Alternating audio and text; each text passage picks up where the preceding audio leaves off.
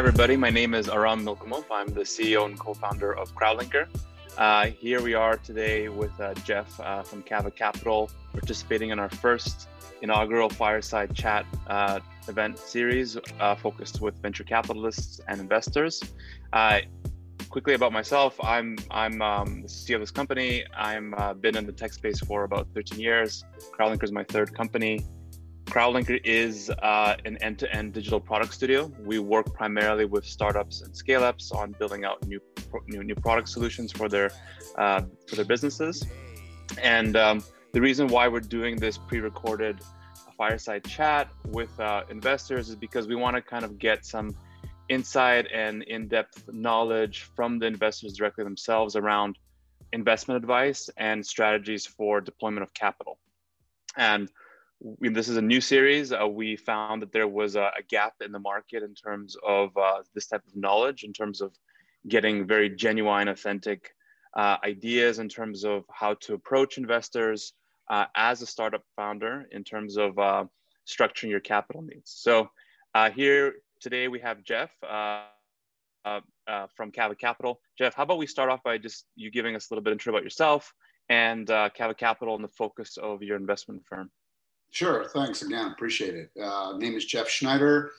I'm the founder of Kava Capital, which we are a 16-year-old boutique venture capital firm. And so we've been, over the last 16 years, we've been focusing most of our energies on sort of digital economy companies. And, through the early part of Kava's history, we did a lot of things that ended up being companies that we either got involved with at the earliest stages or companies that we started to found ourselves. We just found that there were holes in the themes that we were looking for. And so being former entrepreneurs, you're always an entrepreneur once you're an entrepreneur, but we found that some of the best ways to attack the problem set was to go and start companies ourselves. And so the past 13, 14 years, we've worked with a bunch of investors, obviously entrepreneurs, and we've built about 20 companies. And with that said, we've invested in about 50. So early stage investing, in our opinion, is much more about just the dollars you write or the checks you write. It's really about applying your domain or operational expertise to those businesses. And so we look for specific businesses where either the founder is looking for a technical or business co-founder, one or the other, and is also looking for money at the same time. So if you think of us as sort of this hybrid between entrepreneurs, being entrepreneurs and operators, and investors, that's what we are. Yeah, and we take it pretty seriously. We've got involved, as I said, in 5 companies which we've started, and another 15 or so which we've partnered with. So right now, the kind of things that we're looking for, to be honest with you, our focus, in essence, is we're a relatively small group. We've got 4 partners and a couple of other administrators, but we're really looking for those kind of businesses really focusing on the digital economy, which is a big, broad cross section, but things that ultimately, play around our themes, which, I can go into a lot of detail, but they have to do with the millennial consumer and the Gen Z consumer and how digital natives are now in a world where, all the applications, all the business processes, everything they do, even consumerism is focused on, on these folks. And it's the biggest demographic shift that we've seen since the baby boomers in almost 50 years. So we look at this intersection between digital economy and consumer lifestyle and wellness. And so we've done a number of deals in that space. So it's been a hell of a run. For the first, I'd say 14 years, we were doing most of our deals in SPVs. Individual deals, individual funds in essence. And now we're out raising a pretty substantial fund, a $100 million fund. Is this going to be the first fund, like Fund 1, Fund 2? No, we don't call it Fund 1. We actually call this Kava Studio because whether you do one deal or whether you do 100, it's the same principle, right? You still have to start start the fund, you still have to fund it, you still have to maintain it and do all the investor relations and everything else you would do as a fund manager. But at the same time, you're working with the company. So whether I had 6, 7 going at the same time, it's like running a fund. So technically, it's the first pooled capital vehicle, but from a fund standpoint, it's not the first time we've ever managed any capital. So I think the key here is that this owner-operator approach we call Studio is really the differentiator. It's a deep dive. It's a partnership with entrepreneurs. We, in almost in all cases, get founders' capital, so almost like common equity, even before we invest our dollars in preferred equity. And we do that because we really do treat it as an operation or a co-founding role. We will often take executive hands-on roles. Okay. Yeah, so. That's interesting. Yeah, actually, it's funny. 6 months ago, we did our first kind of venture builder model where we actually partnered in with the company via an equity approach to kind of have this operator mindset, but also investor mindset with them as a business. Yeah. It's been interesting for us because we're trying to kind of diversify a little bit, not kind of only do professional service work, but also have some vested interest into some of the more promising startups that we get to work with. So we're kind of like a studio ourselves, but we don't have the capital yet to invest like you do. So yeah, well, one day I hope. It's the holy grail. I mean, I have a services background. Like, so I early in my career, I worked for a number of services firms, and I actually helped, one of those firms, I helped co-run the internal venture capital fund, or in essence, the corporate venture capital fund. And we did it specifically to do what you just mentioned, which is we were a services firm. We were obviously getting paid for building out, strategies and other specific technical aspects of our clients' needs. But we wanted to double down in a sense and share in the upside development of the company's enterprise value. And we never led or anything, but we got very close to the venture capital and private equity worlds. And it's hard to meld those two, because if you're not in both, or if you're in both camps, but you really don't have a strategy per se, it's a little bit like throwing darts, right? I mean, so the business models can meld, but it's more often than not that they don't. So one of the things that we notice is that it's hard to take on too many of these type of things, because we're starting another one, and what we see is that, like, sometimes we're invested in these companies and we want them to succeed, and if they start struggling, then it's just like our opportunity cost at the same time that we're losing out here. So like, if we spread ourselves too thin at the same time, then it becomes difficult to make sure that we could have success in each one. So we try to stay focused. So yeah, it's very interesting. I mean, sounds like the entrepreneur's dilemma as well, right? Where do you spend your time? Right? Where do you spend your time? Yeah, exactly. Cool. Thanks so much again for joining us. Had some kind of talking points I wanted to go through with you. Wanted to kind of learn a little bit first in terms of your relationship with CEOs. So like, you have a lot of founders, co-founders of companies that come to you or looking for capital. Let's say, like, hypothetically, you're meeting them for the first time. Just for the people who are going to be listening into this, what I want to ask is, like, what is like the one thing you wish that CEOs would ask you more, and that that you've seen that they don't start off with, or they don't approach it correctly initially? I'd say that's pretty simple. And that's, what can we, meaning Kava in this particular case, what can we bring to the table to change the game? Right. I think, and this is generic, but for the most part, CEOs are out looking for money, right? That's why they're doing it. And that's fine. There's plenty of opportunities to raise capital, whether it's family offices or direct investors or institutional venture capital players or other hybrids. And if all you're looking for is money, then you're going to be solely focused, on getting the money, on that in your conversation.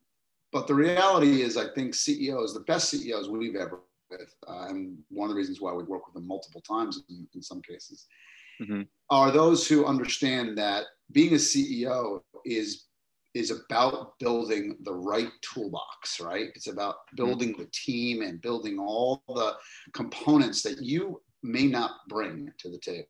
So understanding what a company needs, when it needs it, and how it needs it is really the focus area of what I think is a high performing CEO. So how can I surround myself with people that are in many ways smarter than me, but certainly can bring things that I can't bring? Because at the end of the day, it's all about resource allocation, right? So whether that resource is money or whether it's time or whether it's people, you've got to be able to understand the bigger picture. And I think most entrepreneurs, especially young entrepreneurs who haven't been through this, they think that they've got it all, right? And they just not need the money to execute it. And maybe some of them do, and that's totally fine. But they very rarely ask, so how what do you bring to the table? Yeah, how can you significantly change the vector here, right? Money's going to be one answer, right? But it's not the whole answer, especially in our case. But that's the one question I wish I got more. They just don't ask it very often. Why do you think that is? Is that they don't want to look like that they don't know all the answers, and they don't want to come off looking stupid or silly, or that if they come to you asking that, then it might feel like they're unprepared or something like that? Like, what are your thoughts? I don't know what the reasoning is. Maybe it's just being not being afraid to show your cards, but I don't think that's a weakness at all. I mean, if you're a great CEO, you should be saying, hey, look, here's what our plan is. Here's how I'm going to get there. Here's how much it's going to cost. And here's where I'm deficient in tools, right? Resources or capital or whatever. And know-how or whatever. Yeah. This is where I need help, right? And if are you guys, is this something that you guys do? It's a very simple question. I don't think it shows weakness at all. I think it's the proper question that a CEO or a founder should be asking. So where can you plug holes? Because I mean, there are very few exceptions. I mean, sometimes in the Valley, you're able to sort of assemble an ace, sort of an all-star team from day one and command the attention of 15 different venture capitalists and raise as much money as you need. And now you're off to the races because you're a proven entrepreneur. But that's one out of thousands. So. Right. Okay. That's very interesting. Yeah. I mean, I totally understand the mindset. It's like, I think it's a common thing that isn't brought up enough, as well as like another one, which I want to ask about is about, capital needs. Like some founders go to investors and, they ask for more capital than they need. And, they haven't planned their budgets accordingly or something like that. And they ask for more than what is required. And, that becomes a problem for them maybe at that time or later on. Like, what are your thoughts about like raising too much capital as a CEO? Well, I think it's a two-way street. So, excuse me, but it can happen either side of that transaction. So the founder can be, you're absolutely right. The founder could say, hey, I need X amount of dollars. And,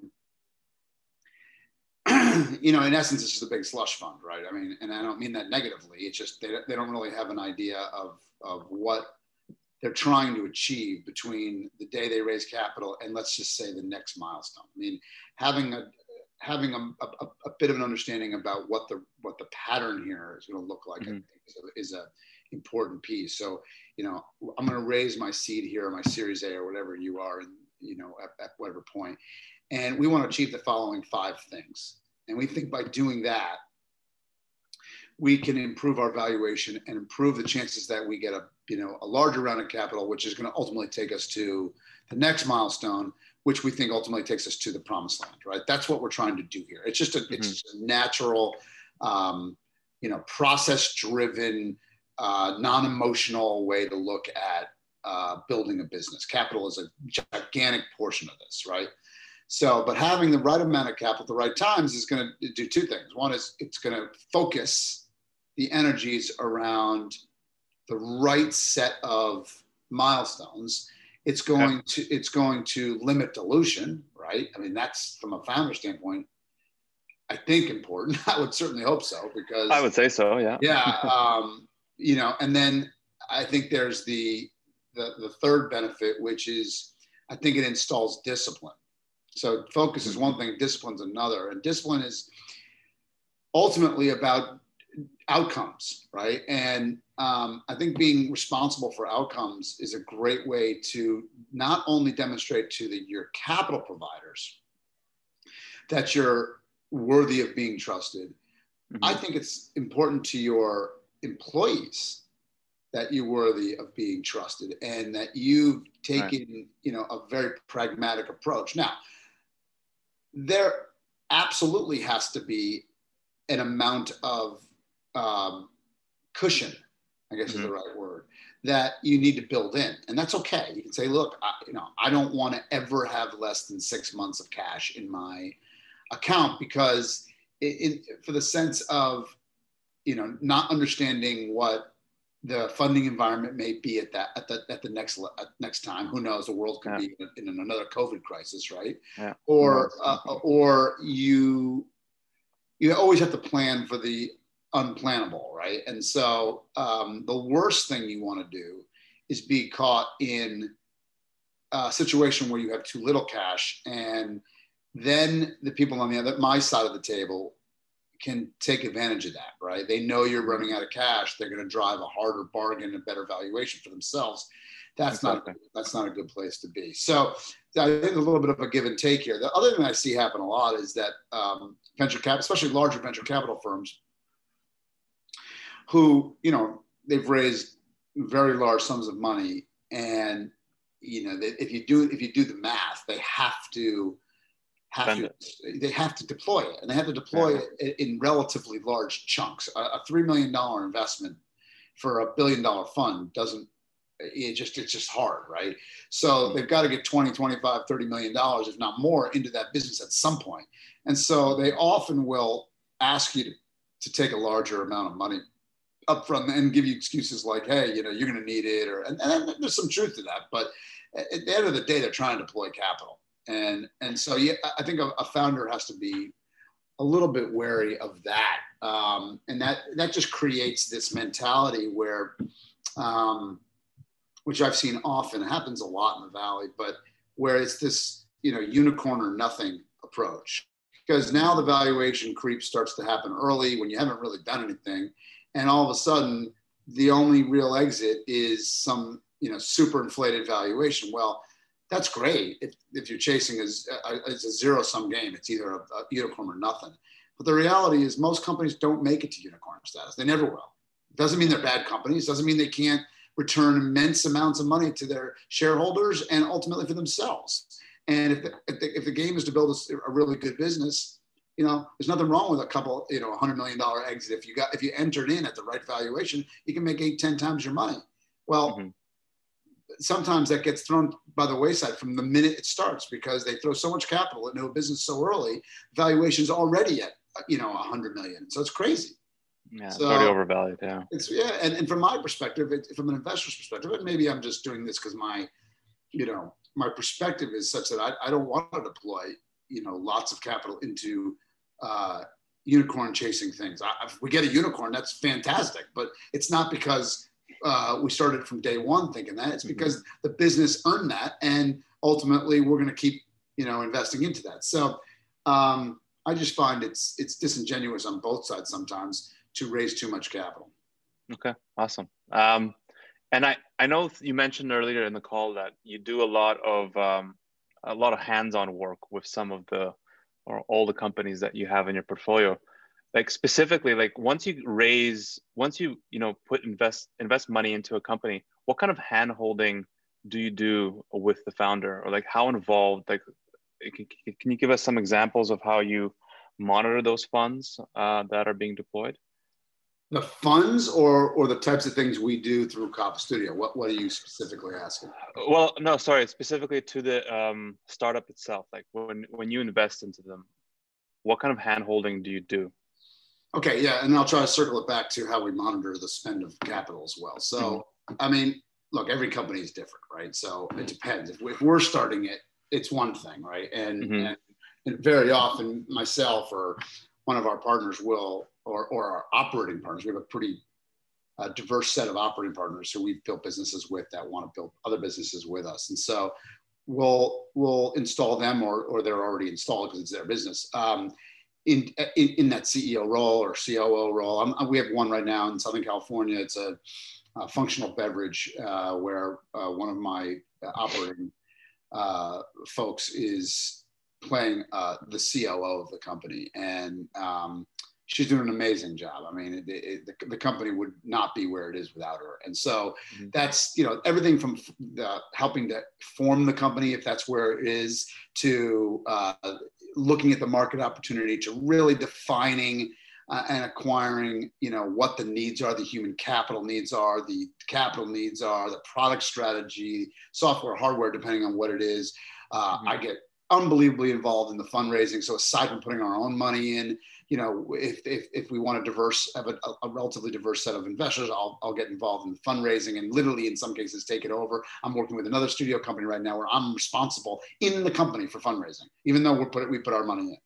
So, really? Wow. Okay. Oh yeah. That's so it takes it off the CEO's shoulders, right? Because that CEO has got to be focused on delivering the product architecture, right? Yeah. So I take over that.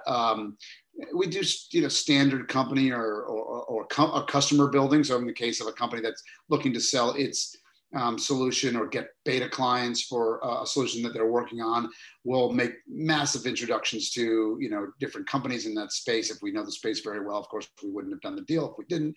So we'll make introductions. We'll even, run through the sales process. We help them with IP building, product building. We have hardware, software, relationships that can help that. So the concept is to accelerate, that business building or de-risk the company through those really formative years or months in some cases, right? And critical periods when they get the capital, for sure. Totally, because you can get so distracted with like nuance, to have one person be responsible for everything from, is my Delaware organizational documents in the right place to fundraising, to product build. And it's great. Like that's what CEOs are supposed to do. But if I can help take some of that off the table, or my team can help, then that's what we're going to do. And then we've helped rebuild or build the models in, for how the business is going to operate, help staff the company. I've got human resources relationships right on our team, multiple year human resources professionals. We've got finance people, we've got investor relations people that we have relationships with, and we literally can come in and deep dive with the company. So it's a little bit like, you're technically focused, you got a triage team. Yeah, we have a team. Yeah, and we bring I don't want to call it like there's no formula, but it involves all those different things. And then at the end of the day, we help them monitor their progress, right? And we install discipline at both the board and I think executive team level to monitor, how they're achieving their goals versus the spend of capital. And so again, back to the earlier conversation, so they don't get in a position where they're desperate for money because they've either overspent or underdeveloped, a certain set of resources. So let's talk about that. It's a common mistake that founders typically make. I'm curious to get, you touched upon it before, but why do you think that happens? Like, how can they plan better in terms of their fundraising, timelines? Like, how can they be more prepped or have the right mindset towards this? Experience. I hate to say it, but it's one of those things where sometimes, and it is, but you learn because you've gone through it once or twice, right? And I'll give you an example. I can't tell you the company because they're still a current portfolio company, but one of my most significantly senior leadership teams is, they are unbelievable. Great execution team. They built another company that was sold for close to $1 billion.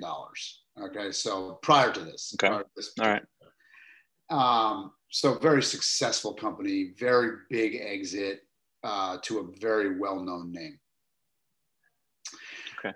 They learned through that process how bad it can be by not really understanding not only the funding process, but the whole the litany of things that have to be done through that process. And I mean that because they got diluted so badly. So even with a close to $1 billion exit, and look, they're not poor, they're not going to be starving, but they ended up with, you know, single digit percentages of the company. Why? Because throughout the process, they didn't understand various checkpoints, or certainly maybe raised institutional venture capital money way too early. And when you get big institutions and multiple institutions in your company, and things start to click like that, as I told you earlier, and maybe there's too much money, or there's paid to the wrong things, all of a sudden you need more money, and you keep diluting and diluting and diluting. And that's what happened here. So they swore with this new company, which is also a $1 billion plus company today, and I think will be a mega $1 billion company when it's all said and done. Wow. That wasn't going to happen to them. So they never took institutional capital until recently. And that's basically 12 rounds into their company. They've raised $300 million at this point, and you know, have executed flawlessly. And now the founders own, you know, well more than half the company. So it's lots of experience, lots of experience. So I think that's the number one thing, you know, that comes. But you know, working with this is a little bit of a commercial, but working with you know, folks like us or others who have, you know, deep experience and are really founder led and are founder driven, we have no pretensions about wanting to make the founder or the team in this particular case very successful, both financially and you know, and spiritually in that sense, right? So that we want to help them build their dreams, their companies. Now we're going to participate along the way, but we feel that if the founder's successful, we're going to be very successful in this particular case. So yeah, it's a real partnership. And that's the way we approach it. No, that's really interesting. I know you also invest, you know, B2C and B2B companies. Talk about like consumer companies that you invest in. You mentioned previously when we were talking earlier that you find that consumer companies or companies that, you know, have a B2C offering spend sometimes too much money marketing early, and they burn through that cash quite quickly. And I'm just curious, like, why do you think that happens, and how can CEOs avoid it, or like kind of like learn from this? I mean, yeah, marketing early is the right way to put it, but it's not about, it's spending the wrong marketing dollars. Like marketing, when you're a consumer company, I mean, your end consumer is right there. It's directly in front of you, and you have to market, right? So it's channel management, I guess, is the better way to put it, right? Understanding where you're getting your best customers from, and really having a data infrastructure in place to both monitor and adjust that spend in real time. Now, that seems trite because people say that, well, I do have that. The reality is a lot of them don't. They don't really have that level of sophistication. So if you're going to spend anywhere early on before you really start to spend on consumer acquisition or customer acquisition, make sure your data infrastructure is in place to monitor it literally in real time, because it's there for you. I mean, Google made it easy for you, right? Facebook's made it easy for you. Instagram's made it easy for you. You can do that. And I think there's a non-monetary way to get a lot of brand building done, or even product building done, and that those things have to be, you know, well understood. And I think you have to go into them with a sort of an understanding of pivoting really quickly when things aren't working, or your customer acquisition costs are not where they should be in this particular case. I've seen too many companies, another one of my portfolio companies, not going to mention them, but you know, they got trapped here. It almost cost them the company, number one, but number two, they were able to pivot and immediately adjust and go back to a much more focused set of leaner. Okay. Leaner. I mean, focused set of energies around how to acquire customers. And, you know, it's because the industry was demanding it at the time that, you just go acquire as many customers as you can. And so they just went out and spent like crazy to do that. And yeah, they got customers, but those customers also churned 7 times faster than, the way they acquired their customers traditionally, which got them to there in the first place. And ultimately the CAC was high, and the the LTV was virtually zero. So that's just a waste of money. And they burned through almost $15 million doing that. I was like, that was just gigantic waste of money. Do you think some of these mistakes go, or there's different types of mistakes that happen at B2B focused companies once they get their raise? Like commonly there's some issues around like maybe you're hiring too fast. They're just growing and like they don't know why they're hiring all these people. Like what are some things you could talk about that you've seen? I think that's right. I think whether it's hiring internally or staffing up ahead of the curve, right? And that comes with fiscal discipline, like we were talking earlier, right? I mean, there are reasons to do that in most cases. Of course, you're always doing that when you don't have a product, you're ahead of your curve. But I'm specifically talking about now that you have enough people to build the product, but now you're going to hire certain talent. It doesn't matter where. It could be engineering, it could be sales, it could be whatever infrastructure you're building. Well ahead of having customers. And in B2B, it's all about having relationships, beta customers in place or paying customers in place. We happen to love businesses that, in essence, will build their product is built off of an identified and already agreed upon customer need, right? Okay. So often the founders come from an industry, they've been trying to solve a problem one way for whatever, numbers of years. And they've identified it as a giant hole. They go out, they get 3 or 4 people that agree with them that are outside their organization. So they become, in essence, not only customers, but sort of like pilot customers? Or? Yeah, but not just pilot, but they're also like sort of a product feedback loop, from day one. Yeah. And the company gets built on that. And that to me is a really great way to build it. So, but a lot of companies don't do that. So they hire and they build infrastructure and they make mistakes by, over allocating resources to things before it's identified as a need. And so sometimes I think B2B companies also can get caught up in analysis paralysis. You know what I mean? So they'll spend a lot. Sorry, go ahead. I was just going to say, do you think there's like an innovator's dilemma there as well still?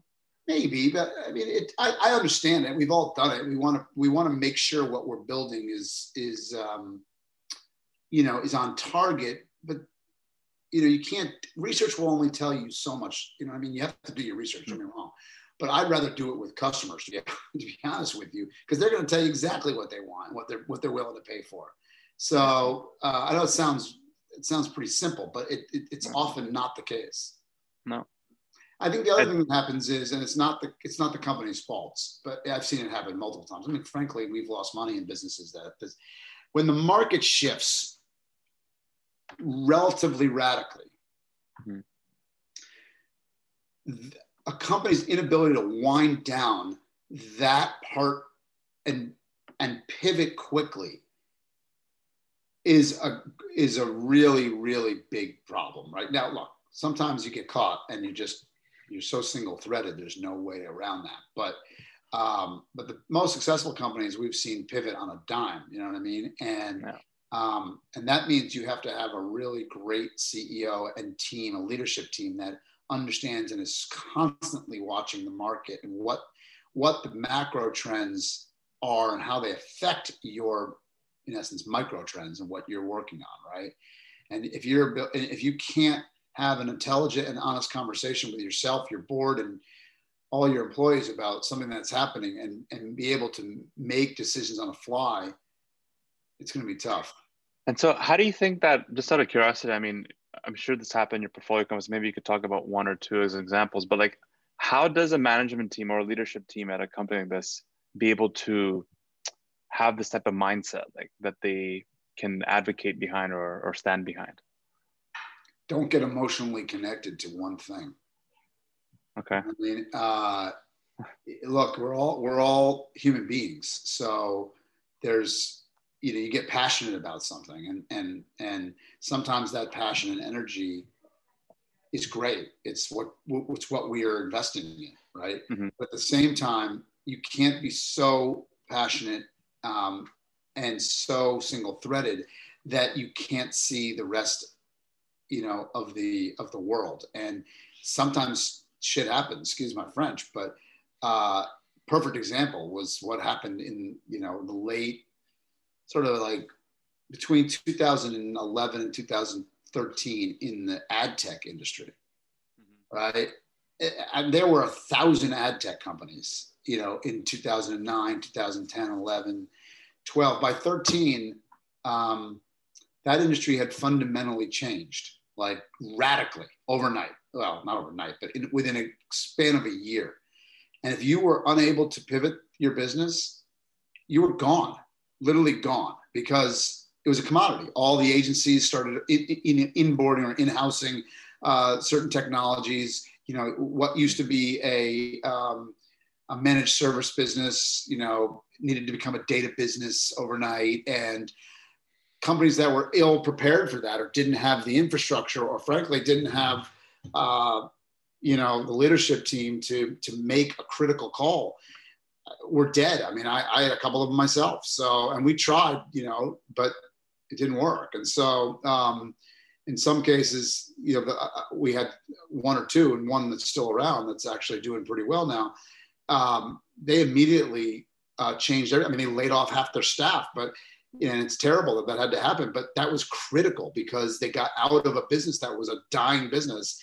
Were able to make that, that adjustment and unfortunately decouple the emotion from it and just move to rebuild the infrastructure in a way that reposition the company, hopefully for, a better outcome. Very interesting. Yeah, I'm sure your portfolio has a lot of experience having gone through all the changes that has happened in this year. I'm sure there's lots of lessons learned there. Yeah. Well, I've been the CEO of a business, as I told you, we're hands-on. One of the businesses that I started is, grossly affected by the COVID. It's a wellness business, a retail wellness business, right? We've got 5 locations, 4.5 locations, and we were closed for 2 months, literally closed, 3 months. So yeah, went to zero. Yeah. But here we are, and company's thriving, and we literally spent that time. And I'm not saying I'm the perfect CEO, I'm not, but we took that time to look at every single business process that we had up and down the food chain. The way from the way we checked people in and out of a studio to the way we bought our insurance. And everything in between. And so we said, now's the time. We've been wanting to do these things since we started, and we've never had the time. It always seems to be an excuse for not looking at this or that because you're so busy, And now, so we just took the opportunity to reinvent ourselves and everything that went along with it. Some of it's systematic because of the COVID situation, you have to be complying with state and local laws, but most of it was actually us. It's like, all right, how do managers in their studios actually do their job? How do they do them better? How do we do timesheets? How do we do this? How do we do that? And then how do we use technology to create digital versions of what we do physically? Literally looked at every single thing. No, wow. Awesome. Thanks, Jeff. Just last question that I want to ask everybody who's going to be on the series is, what would be your best message that you want to give to CEOs who are going to be raising money later this year or into early next year? Any big messages you want to send out there? Yeah. Well, this is going to sound counterintuitive because I just talked about how you shouldn't raise too much money, but I think it's going to be rough. We're caught in a weird spot right now. Venture capitalists or other folks who now fund startups or early stage companies, there are plenty of different avenues to look for. So my first piece of advice would be, don't just fall into a single lane about how to raise capital. There are plenty of ways to raise capital today. So, whether it's us or anybody like us, that's great. And you can go through those processes. I think the venture industry is deploying capital. There's not even a question about it, but they're deploying capital with both people they know well and in themes that resonate around COVID, which is a little bit like you know, running to the ball after it's already been kicked to some degree, Mm-hmm. right? But that's okay. You know, that's this industry. You run towards trends. So if you're on trend, great. If you're not, you may have to look for alternative ways to raise capital, because I think the rest of the traditional VC funnel has been hampered a bit. I think people are being more cautious. The public markets being counterintuitive to the real world doesn't help, because people, you know, who are non-traditional investors, family offices, individuals, might be angels, whatever, they feel like they can make a lot of money in the public markets right now, right? And without the risk of 7 years and going out of business every time, which is it's hard. So you have to look wide for different things. Don't be afraid to use the crowdfunding markets. I'm a big supporter of those as a way to supplement your raise, and they've made it a lot easier to do that now. And I mean ways that even things like aggregating your cap table. Before you could do a crowdfund, but you have to put every single investor had to go on your cap table, which is it's really hard. And dealing with $1,000 guy versus $100,000 guy, it takes the same amount of time. Don't think it doesn't. So, but now you can aggregate all your investors into one user, so that the crowdfunding platforms will often have an SPV or something like that to aggregate them all, and that's helpful. So don't be afraid to use those kind of markets, and really think about the dollars you need to raise. Really think about, excuse me, I'm just having a little bit of to really think about how you're going to allocate that over time, and then add 3 to 6 months, right? Because I think now more than ever, it's going to be great to have cash, a little bit of cash on your balance sheet in addition to what you need it for. So I'm not advocating taking way too much money. I'm just saying find your sweet spot, add 3 to 6 months of cash to it, and tell upfront, this is what we're doing, because we want to be in a strong position to raise our next round of capital. And we think it's going to take this to plan for the things you just don't know. And if we go into lockdown again, it's all bets are off type of thing. That's sort of where we started this conversation. So that's the advice I can give. Awesome. Thank you so much, Jeff. I really appreciate your time. Lots of great know-how here.